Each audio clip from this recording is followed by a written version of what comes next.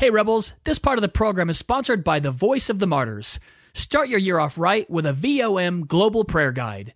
The Voice of the Martyrs Global Prayer Guide provides background information on each of the 68 countries where they are working, as well as information on the current situation for Christians in those countries. Place this prayer guide next to your Bible to help you pray more specifically for our persecuted family throughout the year. Head to persecution.com/prayer guide for more information. Woo! Rebels, it's that time. Can you feel it? Are you ready to be a great parent? Do you want to feel like you're back on your honeymoon? Well, we believe in you and God believes in you. Rebels, it's time to join the rebellion. It's time for Rebel Parenting. What's up, Rebels? We have got a fantastic show for you today. There's a book called The Kindness Challenge, and in that, innovative researcher and Harvard grad, that's right, I said Harvard grad, no slouch, Shaunti Feldhahn reveals 3 simple steps proven to make any interaction better and any relationship thrive. Any relationship? I say challenge accepted. Doing these 3 simple acts for 30 days not only has the power to change the other person, it has the power to change you.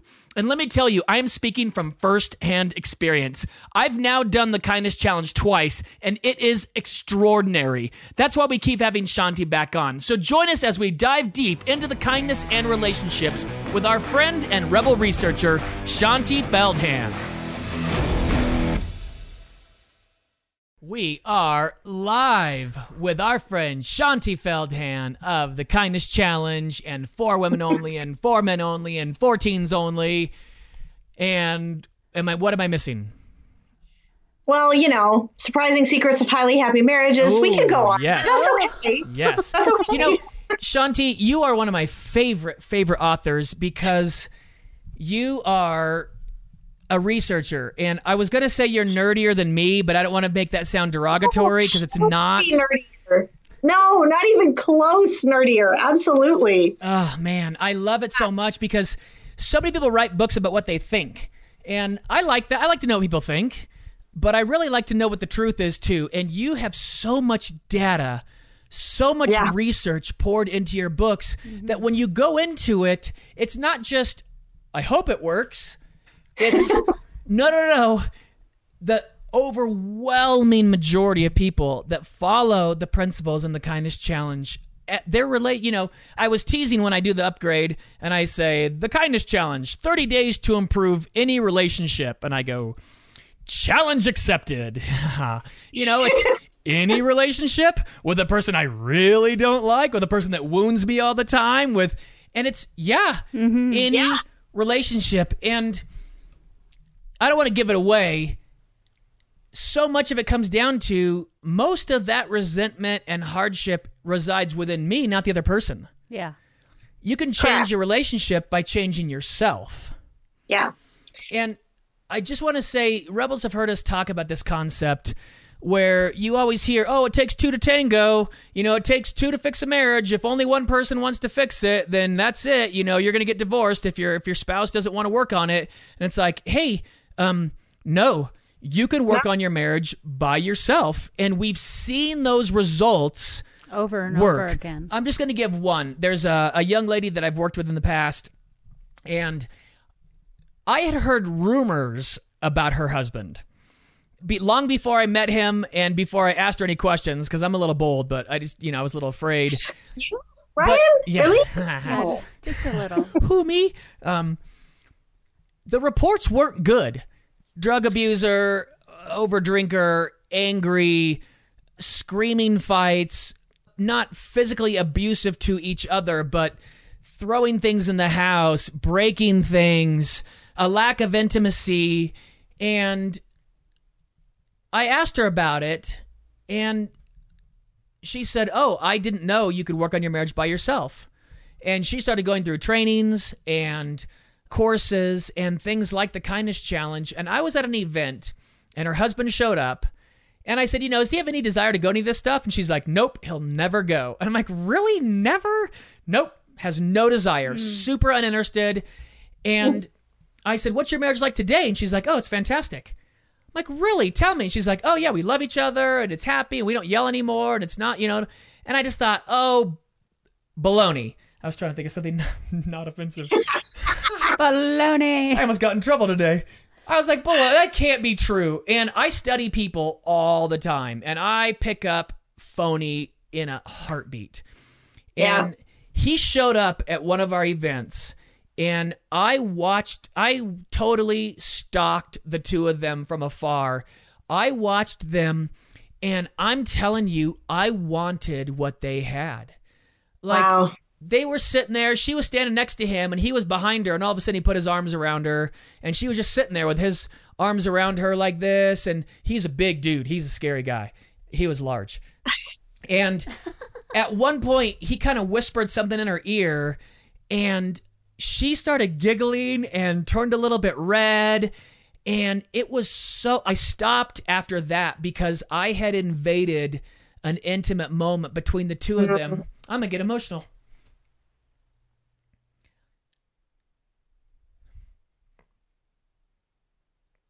It just gave me so much hope for marriages because Yeah.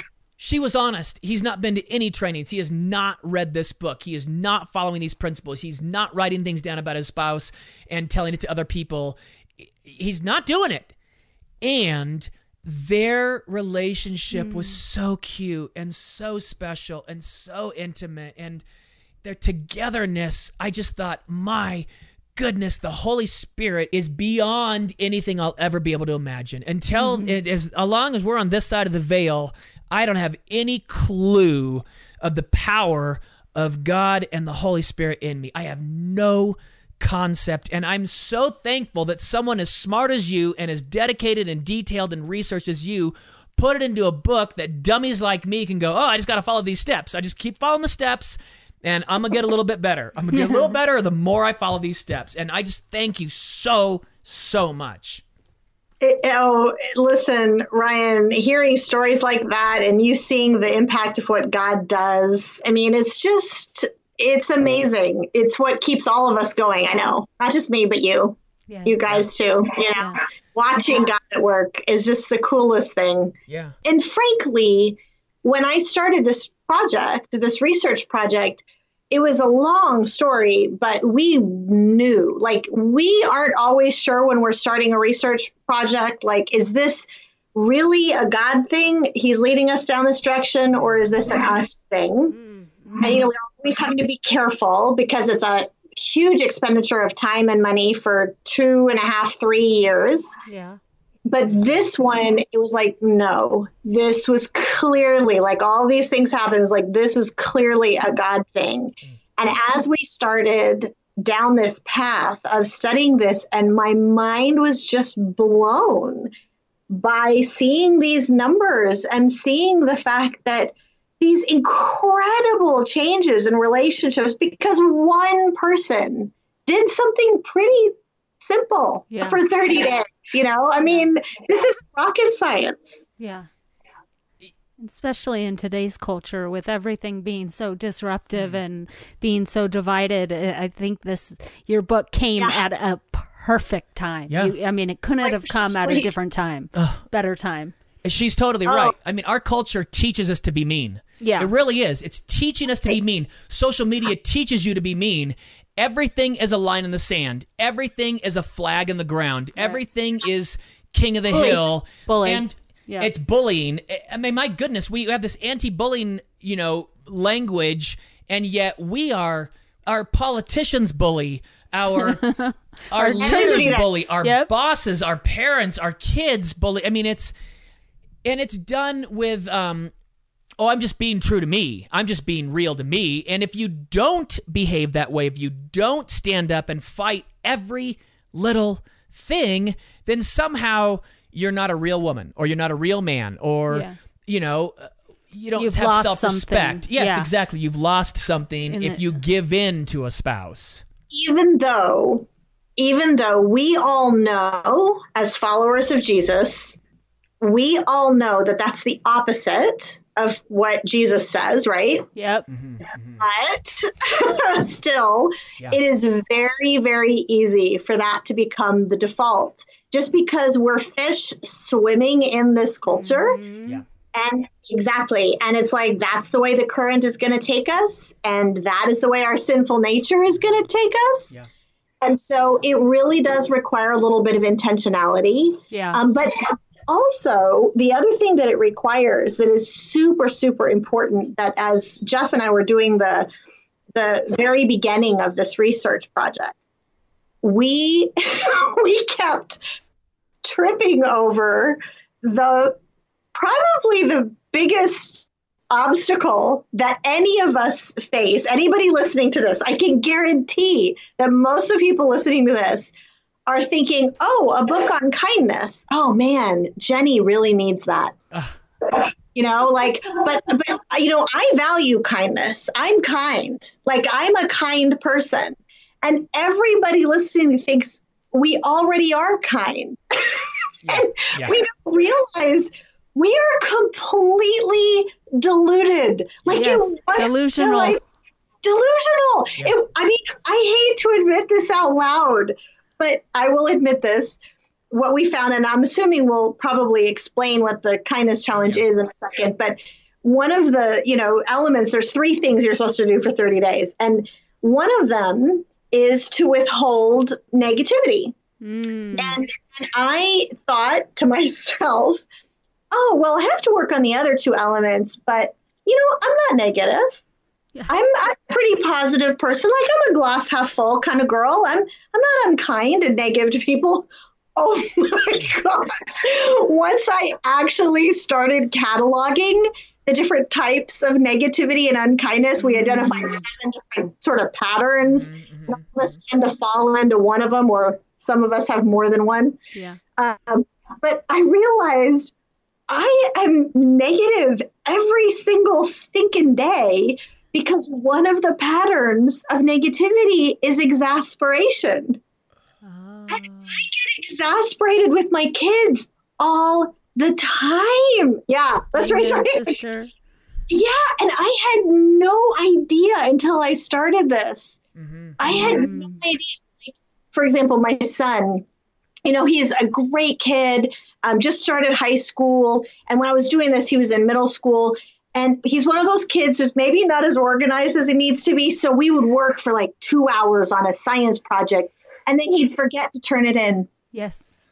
And we understand that. You get it. And I'm like, buddy, what are you thinking? And like my voice rises and I have that exasperated thing. I don't realize that what I'm saying is you're an idiot. I know. Like, ever use those words? No, but that's exactly what I'm saying. I am just as unkind and mean as anybody else. It's worse in a way because I think I'm kind. Yeah. You can't even see the first step. No, it's so crazy. You know, I was doing this. So anybody listening that's not involved in the upgrade, in fact, if you'll text the word rebel to the number 444-999, we're just going to sign you up for the upgrade because this kindness challenge is so important. We want you to have it. So anybody that's listening today, anybody that wants to join this, I won't charge you a penny for it this time around. I know people that are like, we paid for this. Yeah. Everybody gets the same reward at the end. It's like the talents. Come on now. So I sent out, Kristen's totally cracking up. I sent out week 2 the email to all the upgraders, and I said, are you feeling more kind? And one of my sweet upgraders wrote back and said, no, I am horrified and mortified to realize how unkind I am to my husband. I had no idea. It was a horrid revelation to think, oh no, I'm totally kind. I'm really kind. And here's the truth. In general public, I'm kind to all kinds of people. Like I call servers and waiters and waitresses by their name. I call the check-in person by their name. I say please and thank you in a drive-through. And you hold doors open for fellow ladies. I hold doors open for everybody. Does. And I get great kudos and attaboys for the general population kindness, which makes me feel great about myself. And then I come home and I gotta be honest, at times I'm a monster and it's embarrassing. Today my 6-year-old still believes in Santa, and we visited Santa the other night and he was giving gifts out, and I ran into him this morning. He said, hey, do you want another gift for your daughter? And I said, absolutely. And I had it in her car seat when she got in this morning to go to school. Aww. And so she said, Daddy, where'd you get this? And I said, I saw Santa this morning. And she flipped out. And I said, Lou, Santa wants you to know. She said, why did I get another present? And I said, he wants you to know. Sorry.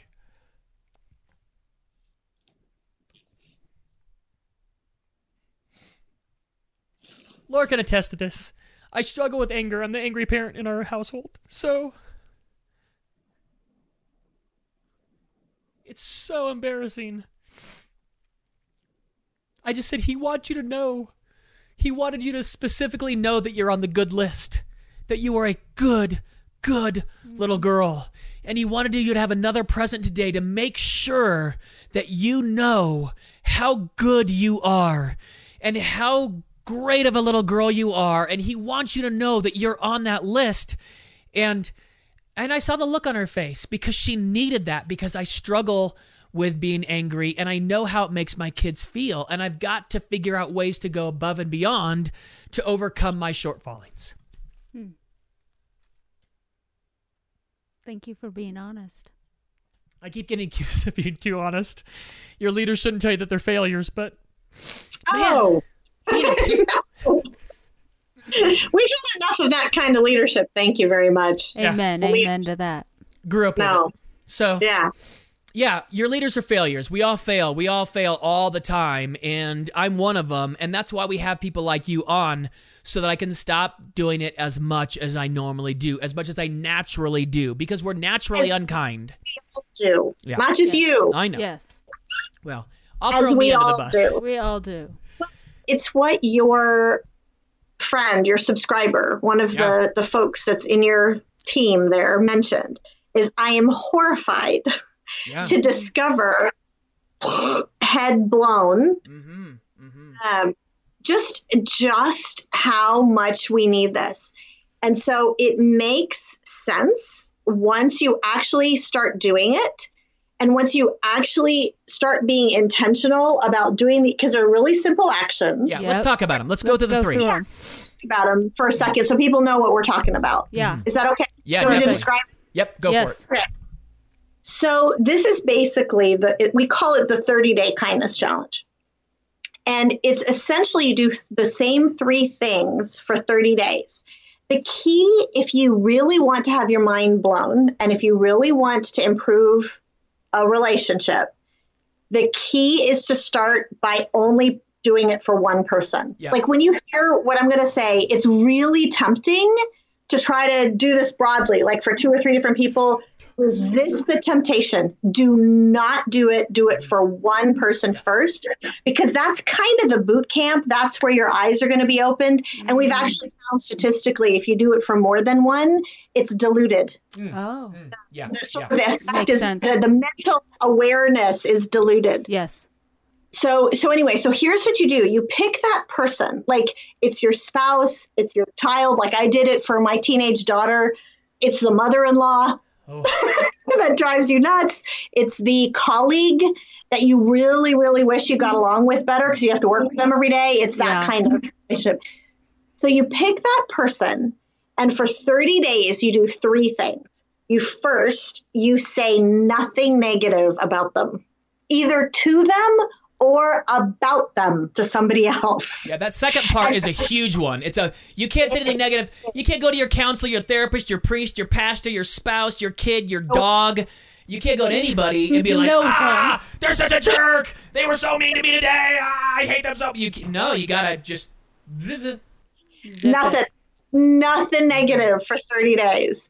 And people are always like, well, but what if, I'm doing it for a colleague and I need, a subordinate at work and I need to correct them. That's different. That's actual, there's feedback. A reason to do this, that you have to do this, but then you can still not do it negatively. Yes, exactly. Right? Like if there's a child that you have to discipline, you can't let them get away with running wild for a month just because you're doing the kindness challenge. Yes. So, but you don't do it negatively. Okay. So, and the key, though, is try, if at all possible, nothing negative. Some things are big and egregious and you have to address it. Yes. But if all possible. So that's the first thing. And the second thing is to find one thing, at least one thing every day that you can sincerely affirm and you can sincerely praise about that person. And you tell them and you tell somebody else. So like, for example, let's just say I'm doing this for my husband. And I can't say, like, let's just say there's something that drives me nuts that he did again. I can't zip the lip, can't do it, can't talk about it, can't go to my girlfriends the next day at work and be like, Yeah. no. But I'm looking for things to praise. And so I notice maybe he came home from work early in order to take the kids to their activities. And I tell him, thank you for that. And then I go to my girlfriends at work the next day and I say, you know what he did yesterday? He came home from work early and he did this. And what you're doing is essentially putting into practice Philippians 4:8, right? Because, I mean, Paul, where he says rejoice twice, like I'm going to emphasize this. This is like, okay, dude, you're in prison. You're chained to a wall while you're writing. Like, how do you rejoice in a prison or a difficult marriage or in whatever situation at work? You find yourself. And God gives us the prescription in Philippians 4:8, where he says, okay, here's how you think on the things that are excellent and lovely and worthy of praise rather than the stuff that's worthy of driving you crazy. Yes. Yeah. So second, by the way, so hang on a second. I'm going to interrupt. Yeah. Because one of the ones you say in the book, which is so hard, is praising and thanking and being grateful for something they should do anyway. So if you hate it that your husband leaves the toilet seat up, he should leave it down. Give me a break. Leave the toilet seat down. And he does. He should do it anyway. Every time he should leave it down anyway. And you go, oh, thank you so much for doing that. And you're just like, oh, it's, yeah, it's, you should do this anyway. You're so stupid. How can you not do this? And you got to thank him anyway. Yep, exactly. Yeah, you said it's easy. It's simple. It's simple. It's not easy. Simple program. It's simple.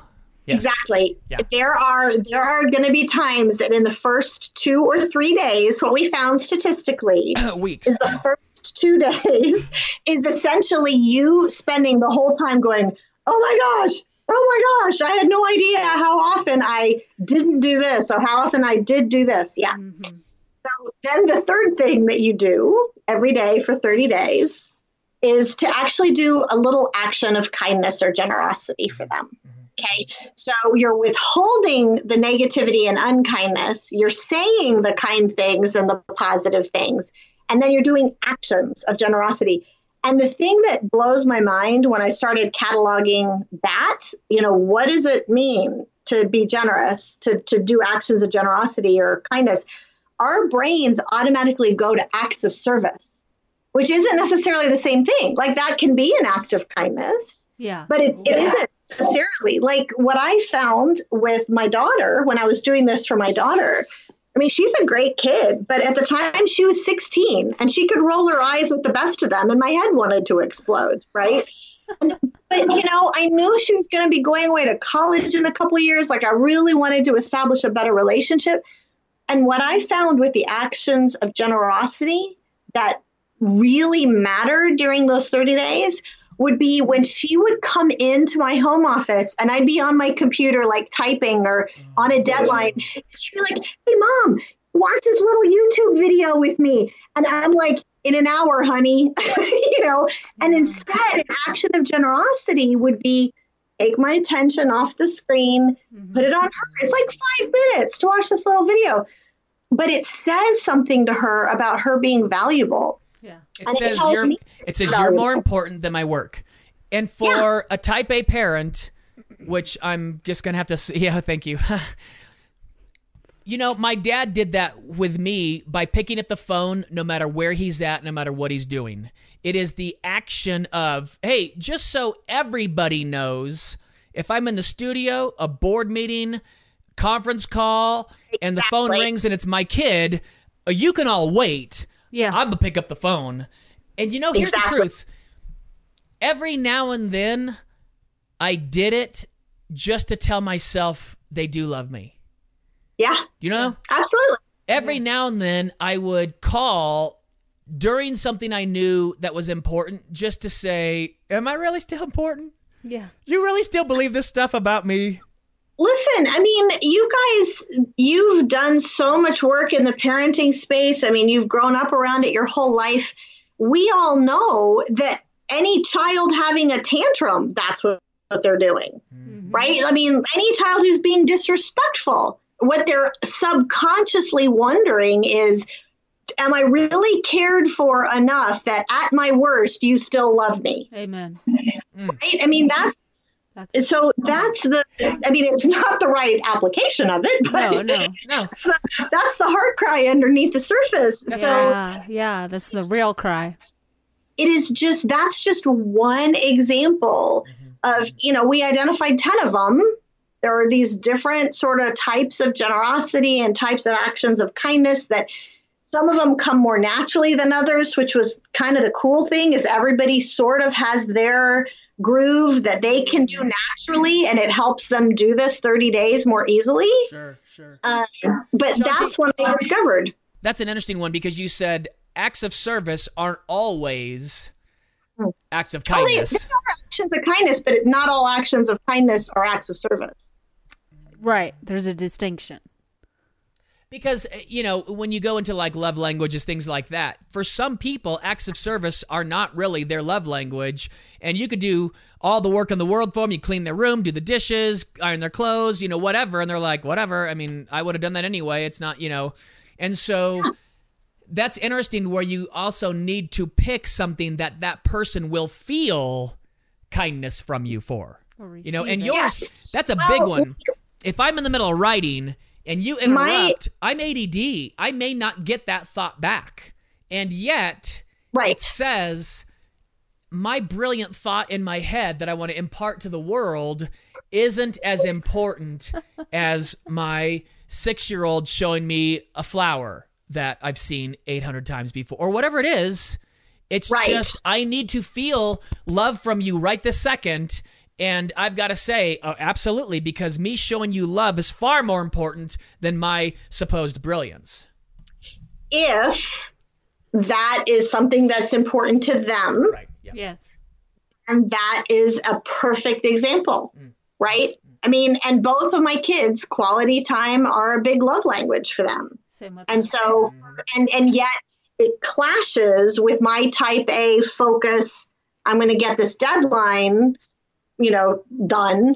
And frankly, it clashes with the actual reality of life. Like the actual, I do have to turn this article in by 8:00 tonight, or whatever it is that my deadline. But we all know, we have seen this hundreds of times, if we would stop and catalog it, that when we do what honors God and what he asks us to do with our family, he provides, whatever that means, and we have seen that. All of us have. And so that's just one example of that type of generosity and action of kindness and action of generosity that you do every day for that person that isn't necessarily the thing you think of, which is, well, I'll bring them coffee in the morning. I mean, that could be the action of generosity or kindness that day. That could be. But there's so many others. I mean, really, honestly, I found another one of the 10 that we cataloged.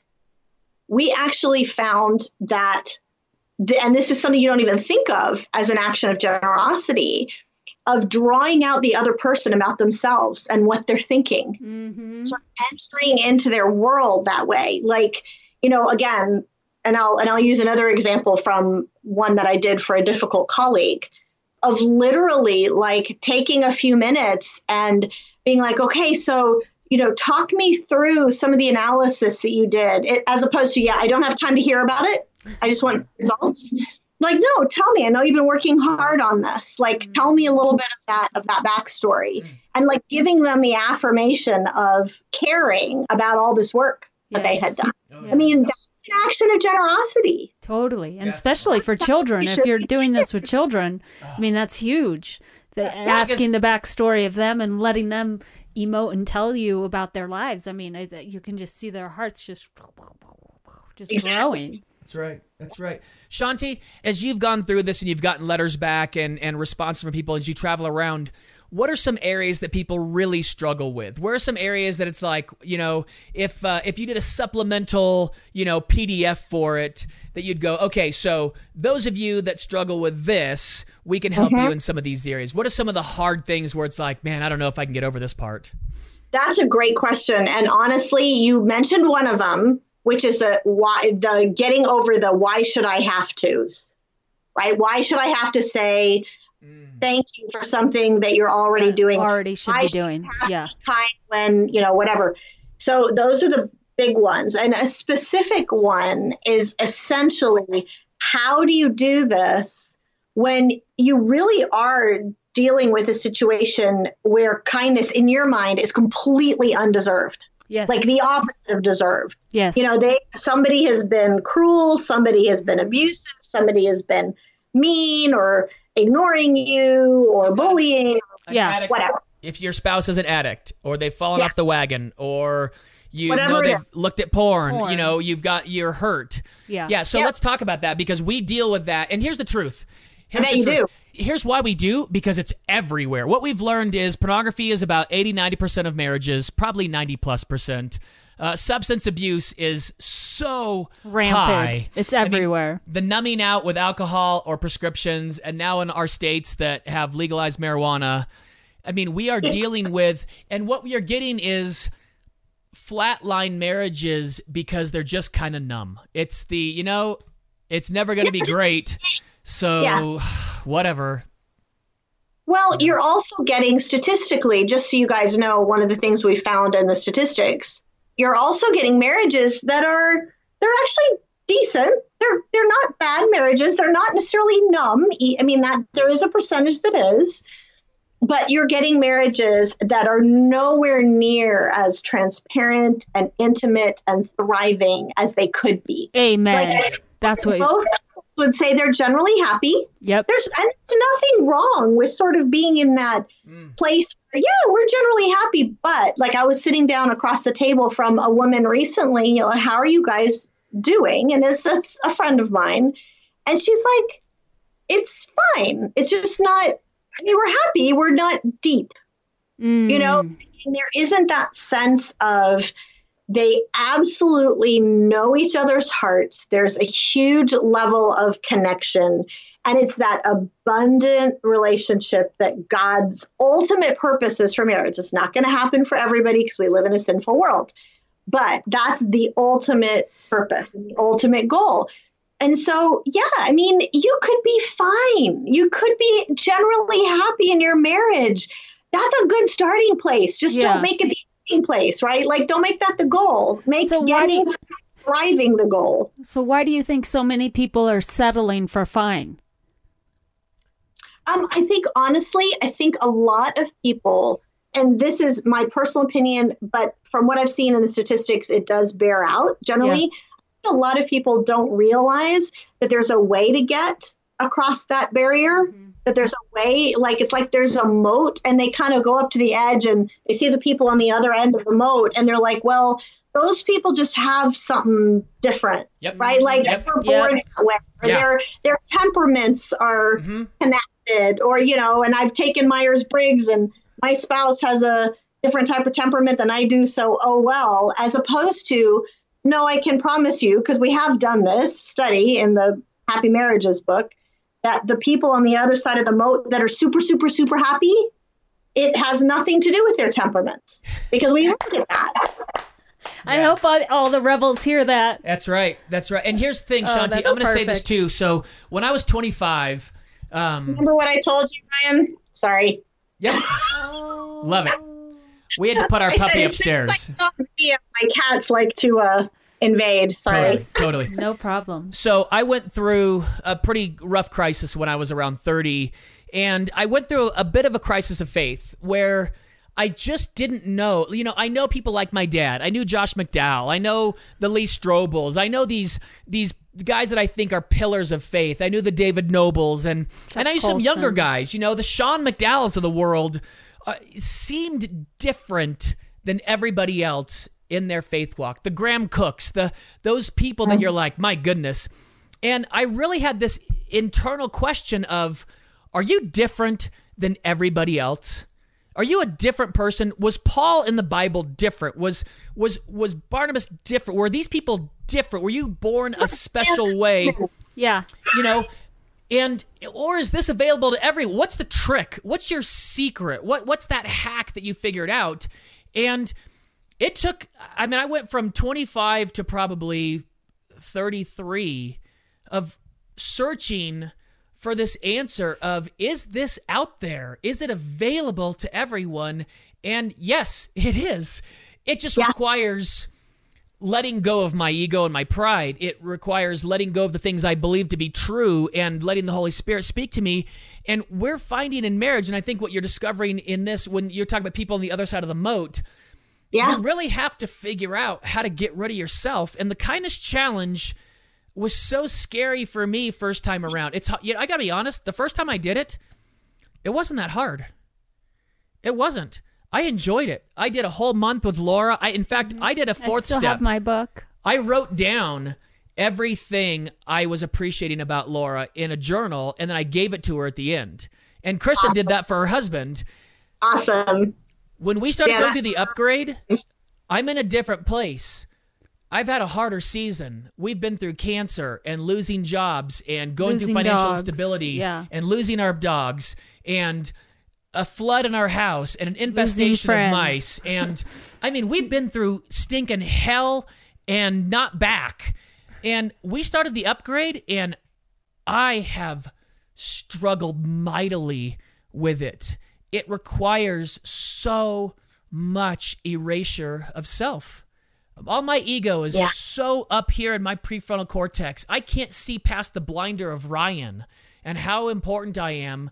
And it's hard.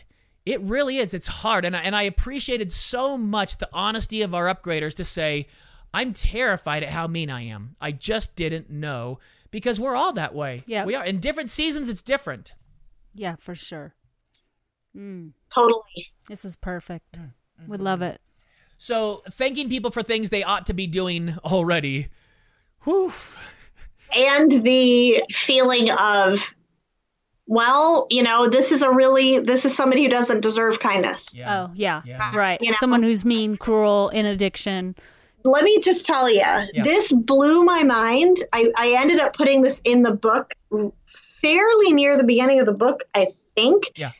Because it so blew my mind.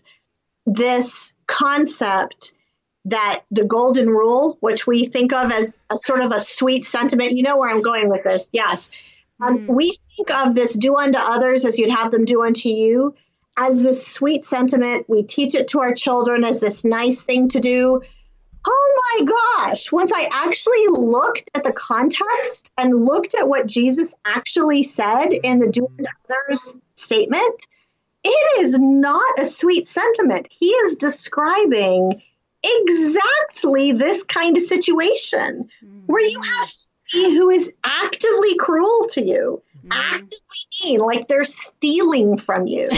The Roman soldier is requiring you to carry their gear for a mile. Yeah. So, hey, carry it too, Okay. And he's basically describing exactly the situations we think are the one sort of exception to the rule. And he's saying, no, that is the rule. And what's in context, what the golden rule actually means is Jesus saying, I want you to treat the people who are being rude and cruel and unkind in the kind and generous and grace-filled way you wish they were treating you. Yes. That's what the golden rule means. That's why it's hard.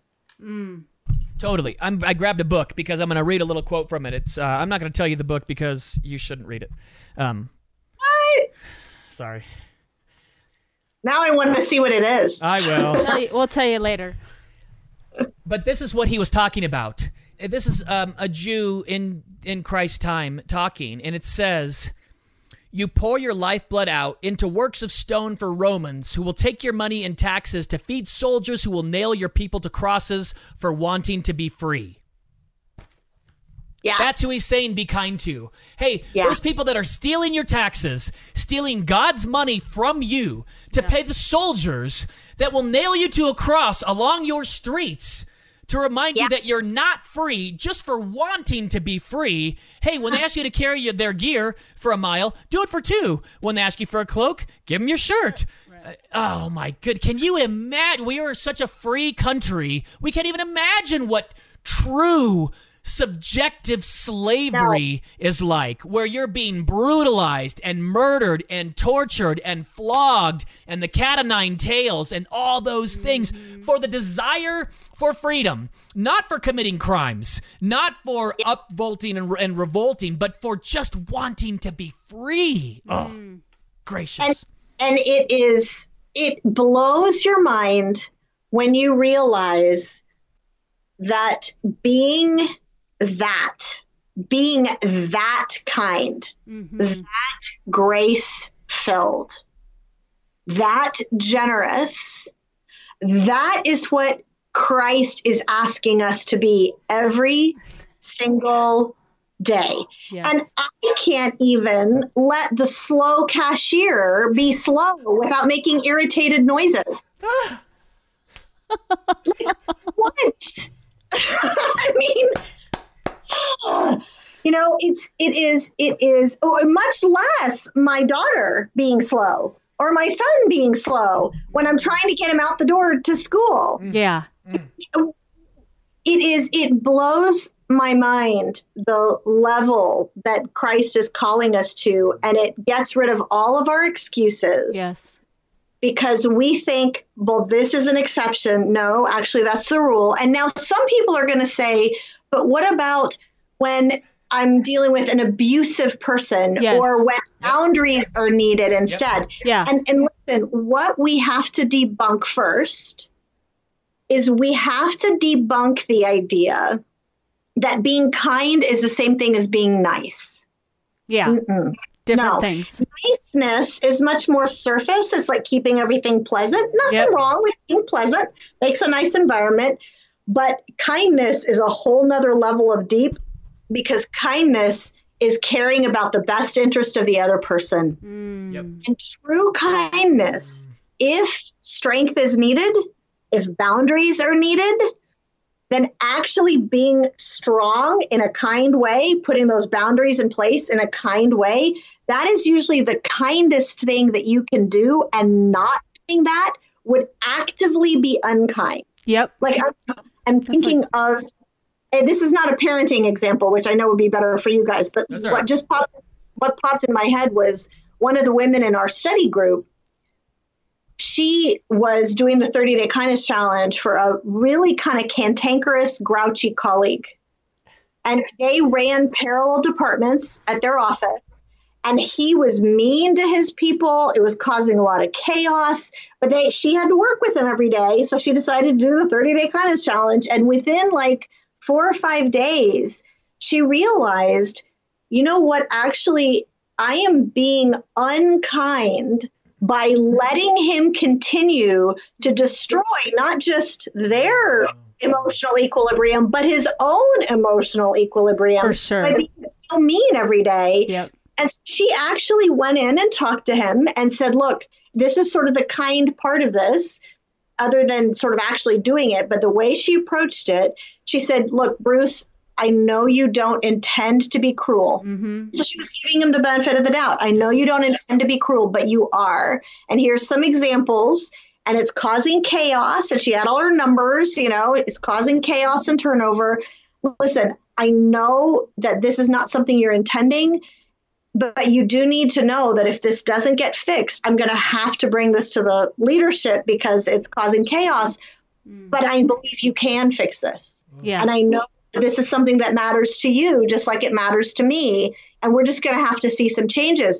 And it was really interesting. She said he really, truly, like no one had ever confronted him about it in a kind way. They'd always done it in this mean, kind of way. Yeah. So he could brush it off. That's right. But kindness slips through. It melts a hole in the heart. It melts through the wall that somebody has created. That's like an intervention 101 that you just described. that's how they teach you. I mean, it's just boundaries 101, intervention 101. I love it. I mean, that's just perfect for all you rebels out there listening who have people struggling with addictions. I mean, that is how you do it. You can still be kind in a loving, firm, accurate way. I love it. Yeah, and you're talking about with abuse. When we talk about this, because I say all the time on our program, you don't have to get divorced. You don't. I don't know why you think this. You don't have to. You don't have to divorce your spouse. You can get cheated on and not get divorced. You don't have to. And every single time I bring this up, someone goes, oh, but what about abuse? Oh, I'm never saying stay in an abusive relationship. You should not allow yourself to be abused. I will never say that's okay. And you can be kind and stand up for yourself and say, I'm not going to let you abuse me. I'm not going to take things like that. That's kindness. But the point that I thought was so powerful as I was going through and seeing some of these results come back in is that you're not being kind to the abuser either by letting them continue. That's right. To destroy themselves that way. Yeah. You preach that. For sure. I'm going to stand up for myself for the sake of standing up. Yep. That's a piece of it, but it's true kindness is not niceness. Thank you. True kindness cares about the other person too. That is exactly right. I was just at a conference not long ago and I was talking about this concept, and a woman was like, well, my friend's husband is verbally abusive, and went on and on and on and kept saying, what's it saying to the children if you stay in a relationship like this? And she's so unhappy, and she's showing her kids that marriage is unhappy. And I was like, listen, I hear you. And everything you're saying comes from the world. Everything you're saying comes from the world. None of this is biblical. None of this is biblical. The Bible says, I hate divorce. Can you get divorced? I guess. Just understand, it's something I hate. If you want a loophole, I guess I'll give you this loophole if you desire, if you have to have one, but I hate it, and there's a way out of it. Mm-hmm. It's not laying out, and there's the thing, rolling over and bellying up to an abusive jerk, whether it's a woman or a man, isn't kind, and it's not what Christ wants you to do. Yeah. Now, you can be kind and say, I'm sorry, I'm not going to let you speak to me that way. If you'd like to go again, we can talk. If you'd like to continue with this, I'm going to go in another room and you can talk to the wall, because I'm not going to talk. Oh, good.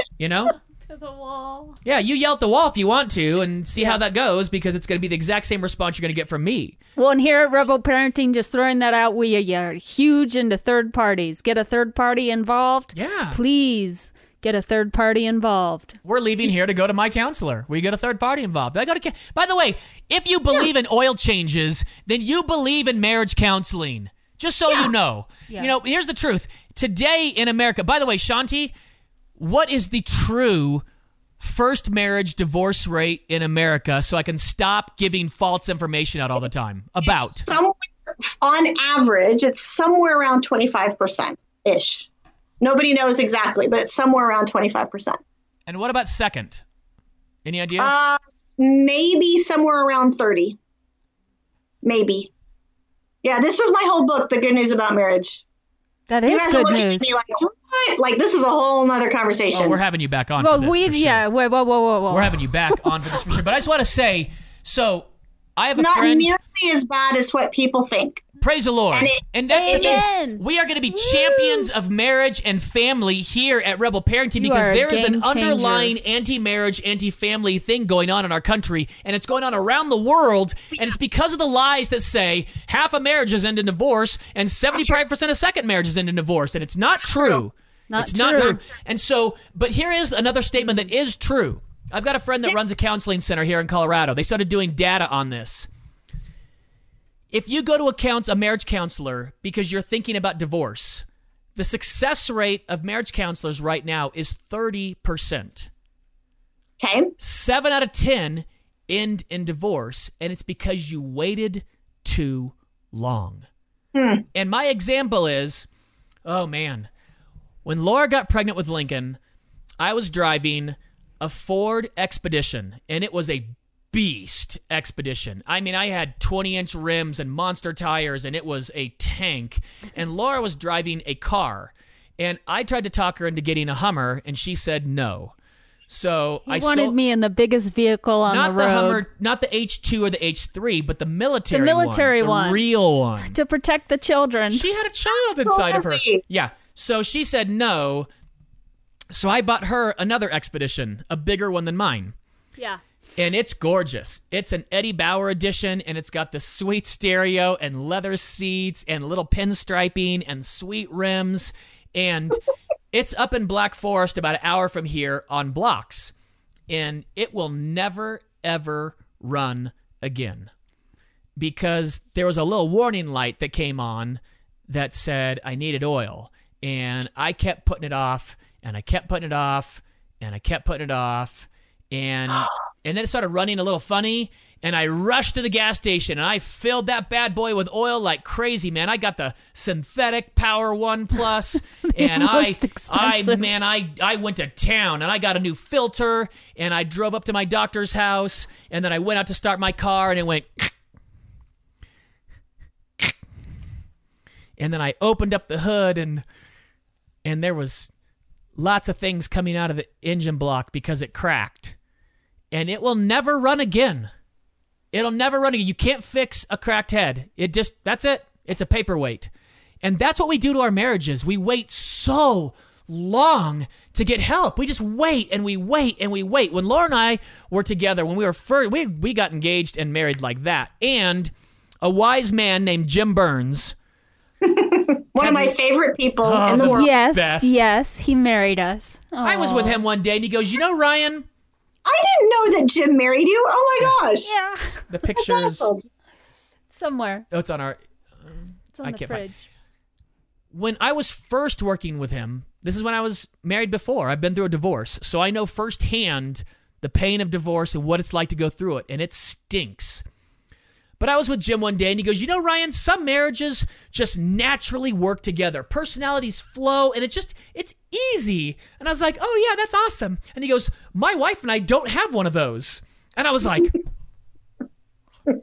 I could. Yeah. I stuttered. I was like, where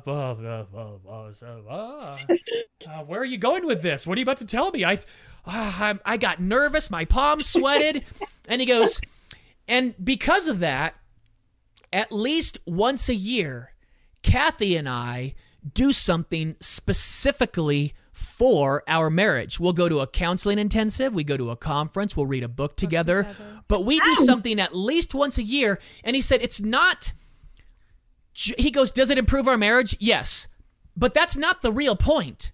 The real point is that at least once a year, we remind each other, hey, this is a priority. It's so much of a priority that my hard-headedness and stubbornness and your perfectness, because I'm the one that's the wrong one, we have to focus on our marriage to make sure we both remember this is so important. It's important for our daughters. It's important for their future spouses. It's important for the community that looks at us. And so we do something specifically once a year for our marriage. And I was like, oh my goodness. And I remember telling Laura that, and she was like, well, we should do that. And we have.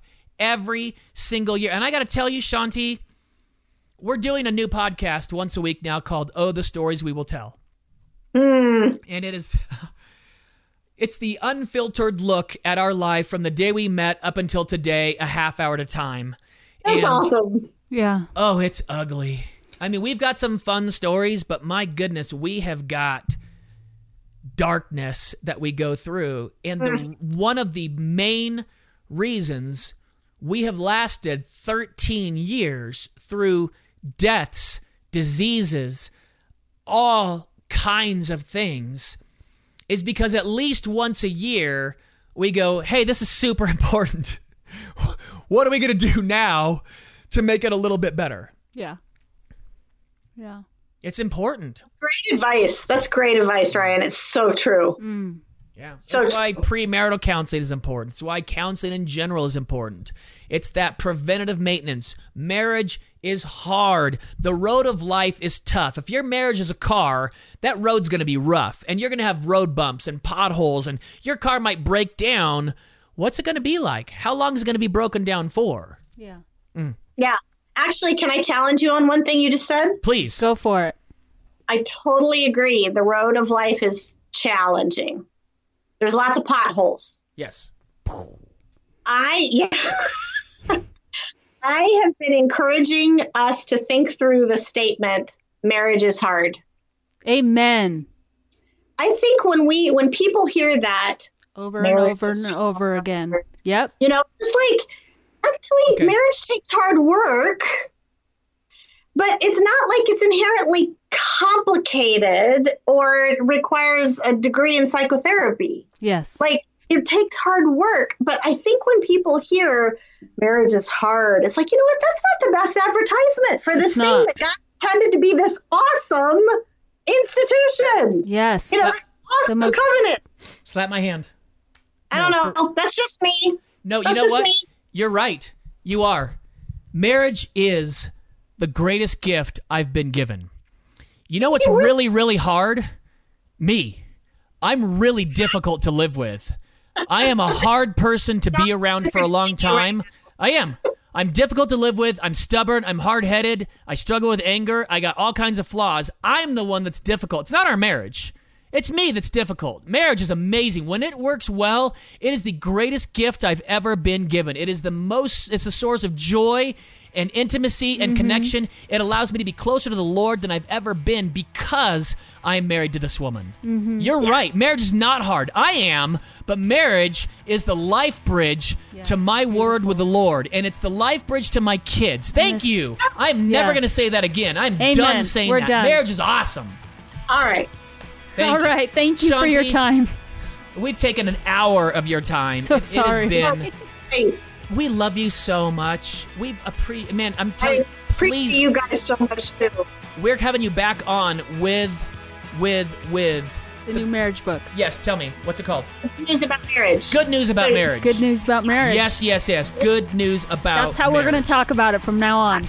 The good news about it. Yeah, I love it. Thank you. Shanti, thank you. You're the best. We appreciate you. Have a good day. I'll talk to you guys later. All right, take care of those cats. Rebels, I recommend every single one of you get the kindness challenge and do this for your wife, for your kids, for your parents, whatever relationship you're struggling with. This is guaranteed to change it. It's guaranteed. If it doesn't, you let me know. I will work it out with you. All right? God bless. Thanks for listening, and we'll see you soon. Rebel Parenting is produced by Rebel Media House, and when you need a little help with your marriage or parenting, and everyone does, you can find it at rebelparenting.org. Sign up for the Rebel Update by texting the word REBEL to 444999. That's REBEL, and the number is 444999. We love it when you share Rebel Parenting with your friends and family, so thank you. God bless. Thanks for spending your time with us, and we'll see you next time for another episode of Rebel Parenting.